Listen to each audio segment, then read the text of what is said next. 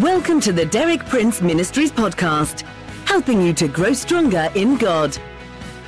For more than 6 decades, best-selling author and Bible teacher Derek Prince has been a source of inspiration for millions of believers around the world.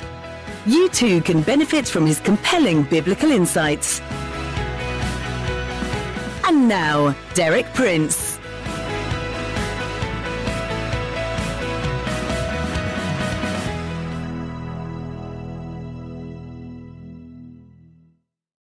In my 2 previous talks this week, I've been dealing with security in the financial and material realm. In particular, security of investment, and I've said the true secure investment is the investment in the kingdom of God. Jesus said, seek first God's kingdom, His righteousness. All other needs will be met by God. He said, don't invest where moth and rust corrupt, where thieves break in and steal. Invest in the eternal realm where your investment will never be lost. And then I spoke about God's social security. And in essence, that is faith that works by love. In faith, doing good to the poor, to the sick, to those in need, to those who cannot help themselves, casting your bread upon the waters. God promises after many days it will return to you. Giving to the poor, the Bible says that's lending to the Lord. And what we lend to the Lord, He will repay to us at a high rate of interest. Well, today I'm going to go on to speak about a kind of security that covers every area of our lives. The security that comes from doing God's will. I want to begin by reading a passage from the first epistle of John, chapter 2, verses 16 and 17. For all that is in the world, the lust of the flesh and the lust of the eyes and the boastful pride of life is not from the Father, but is from the world. And the world is passing away, and also its lusts. But the one who does the will of God abides forever. All through this series of talks on where to find security, the Bible has consistently been reminding us of the 2 different realms, the temporal, the temporary, the impermanent, the insecure, and the eternal, the realm of God and of His kingdom. And we have that contrast in the passage I've just read. Speaking about all that's in the world, John describes 3 kinds of driving motivation. The lust of the flesh, the lust of the eyes, and the boastful pride of life. And he says all that is not from God the Father, but is from the world. And he says the world is passing away. It's impermanent. It will not last. It does not and cannot offer permanent security. But with that, he contrasts another type of security. He says the one who does the will of God abides forever. What a tremendous statement. If you are doing the will of God, you will abide forever. You'll never be overthrown. Your security will never be taken from you. Nothing will ever be able to overcome you or hinder you. You see, when you set your heart and mind and will to do the will of God, you unite with the will of God. And God's will is going to prevail over all other forces in the universe. Ultimately, the will of God is going to prevail. And if you are united by your decision and commitment with the will of God, then you are going to prevail with the will of God. And God's strength is going to become yours because you're doing His will. Let's look for a moment at the pattern of Jesus in connection with this motivation to do the will of God. In John 6:38, this is what Jesus says, For I have come down from heaven, not to do my will, but to do the will of Him who sent me. The whole motivation of Jesus was to do the will of God the Father. There's an interesting instance of what this means. In John chapter 4, Jesus was resting by the well of Jacob. His disciples had gone into the nearest town to buy food, so they were in need of food. And then the Samaritan woman came along, and Jesus spoke to her and talked to her about the water of eternal life, and the woman came to some kind of commitment to Jesus.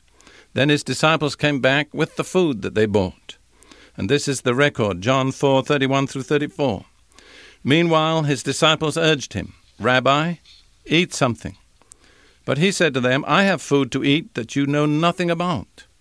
Then his disciples said to each other, could someone have brought him food? They were amazed because they knew that when they went into the town, Jesus was hungry and in need of food. Now they'd come back with the food. He didn't need to eat it. Where'd he got his food from? And this is the answer that Jesus gave them. My food, said Jesus, is to do the will of him who sent me and to finish his work. Isn't that a remarkable statement? What does food mean to us? It means the source of strength and support. Jesus says, I have another source that's not just natural food. It's doing the will of God my Father. And when I do his will, that supplies me with strength and vitality. You see, in doing God's will, Jesus was absolutely secure. In the Gospels, in various places, we read how his enemies tried to kill him. But they were unable to do so because it wasn't the will of God for him to die in that way or at that time. For instance, in John chapter 7, verse 30, it says, his enemies tried to seize him, but no one laid a hand on him because his time had not yet come. He wasn't protected by armed guards. He was just there, absolutely vulnerable in the natural. But no one could touch him because his time had not yet come. He was committed to doing the will of God. Until the will of God was fulfilled in his life, he was irresistible. And then again in Luke chapter 4, verse 28 through 30, an incident in his own city in Nazareth, after he'd spoken to the people in the synagogue and angered them by what he said. We read this. All the people in the synagogue were furious when they heard this. They got up, drove him out of the town, took him to the brow of the hill on which the town was built, in order to throw him down the cliff. But he walked right through the crowd and went on his way. He didn't have any armed guard, but there was something about him that made him irresistible. No one could destroy him. No one could lay hands on him because he was committed to do the will of God. And until the will of God was fulfilled, he was irresistible. Contrast the scene in Gethsemane when the time had come for him to be arrested and taken away and crucified. Then, when the men came to arrest him, this is what he said. The hour has come. Look, the Son of Man is betrayed into the hands of sinners. But that could not happen until the hour appointed by God the Father had come. Until that moment, he was absolutely irresistible. You and I can follow his pattern, and you and I can be equally invincible, irresistible, if we're totally united with the will of God. If our motivation is to do God's will, then we are as secure, as strong, and as irresistible in this world as the will of God himself.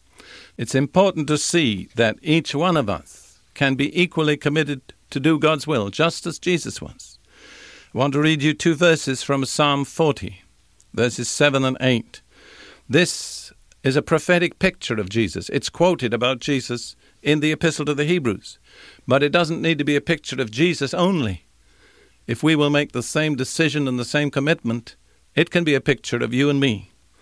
This is what it says. Then I said, here I am. I have come. It is written about me in the scroll. To do your will, O God, is my desire. Your law is within my heart.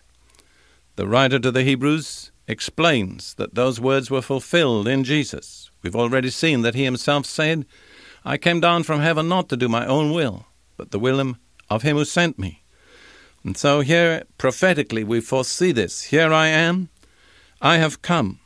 It is written about me in the scroll, in the prophetic scroll, revealing the will of God, the course of Jesus' life, his work, his destiny, what was appointed for him to do, had all been set out. And his purpose was to fulfill that which was written in the scroll. In a certain sense, it's like an actor who has a part written for him. And his responsibility is to play that part. He doesn't have to improvise. He doesn't have to think up his own lines. He just has to express that which the playwright has written into the part. The more perfectly he expresses it, the better he is as an actor. And that's how it is with doing the will of God. The scenario is already written. We have to find it.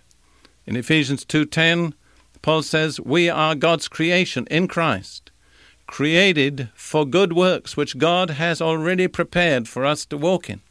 So that's the will of God. It's not something that's going to be improvised. It's something that's already prepared. And I want you to see that in the scroll of God's eternal book, somewhere, there's a pattern written for your life. The part is already written. The scenario is there. You don't have to improvise. What you have to do is be like Jesus. Say, Lord, here I am. I've come to you. I'm committed to you. My whole purpose in life is to do what's written about me in the scroll of your book. And when you do that, you see, you're just as invincible and invulnerable as Jesus himself. No one could touch him.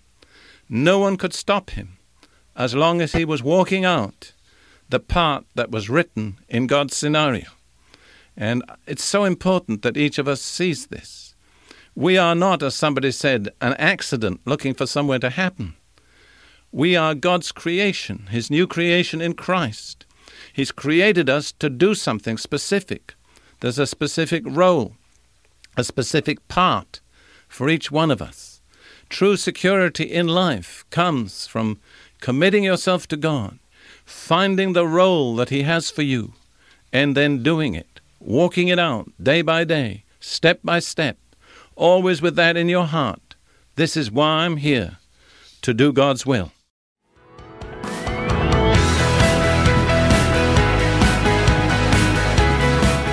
Thank you for listening. For more inspiring teaching, visit our website at dpmuk.org/podcast. And like our page at facebook.com/dpmuk to join our online community. Derek Prince, teaching you can trust.